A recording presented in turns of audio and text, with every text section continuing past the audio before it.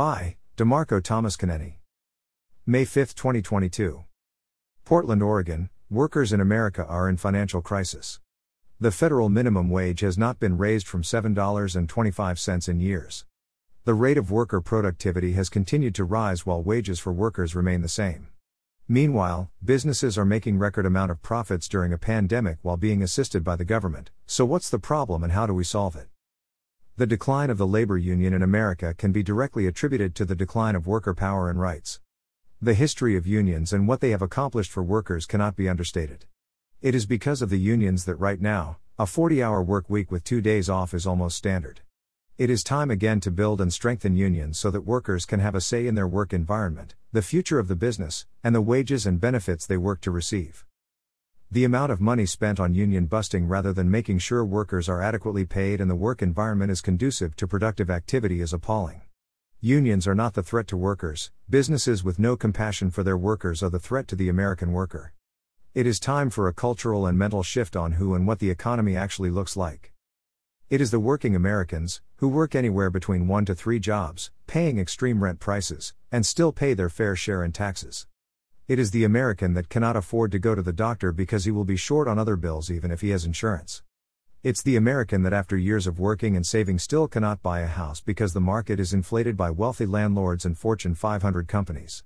It's the American drowning in student debt trying to get the new American dream, making a non-poverty wage. So it's disheartening to hear every time when I hear any politician say the economy is doing well because my follow-up question is always, for who? The economy is doing well for those who configure the tax system and abuse every loophole. It's doing well for the businesses that make record profit but use that for executive bonuses only, nothing for the workers who actually get the work done. It's doing well for those who make enough to not care about everyday American problems. So when the media, the politicians, and even your friend tells you the economy is doing good, ask for who. One of the ways to combat the ever-greediness of big businesses is to support and strengthen the new labor union movement. Unions do not solve all problems facing the present-day American work, but by collectively coming together, we can begin to discuss and implement solutions.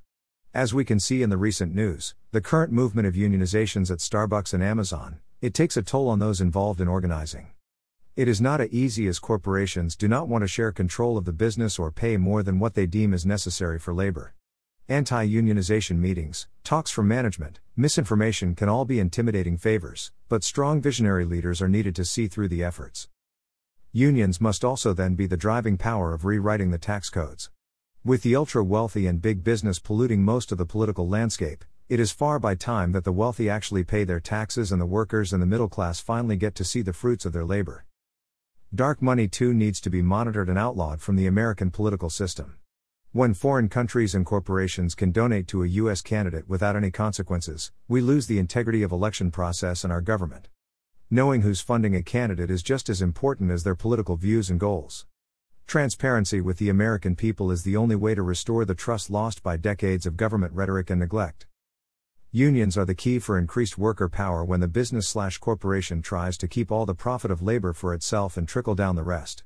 We must support and strengthen our unions, then must look to clean up government and politics from the overreaching influence of big business and the ultra-wealthy. We must come together or be swallowed by the greed of the wealthy.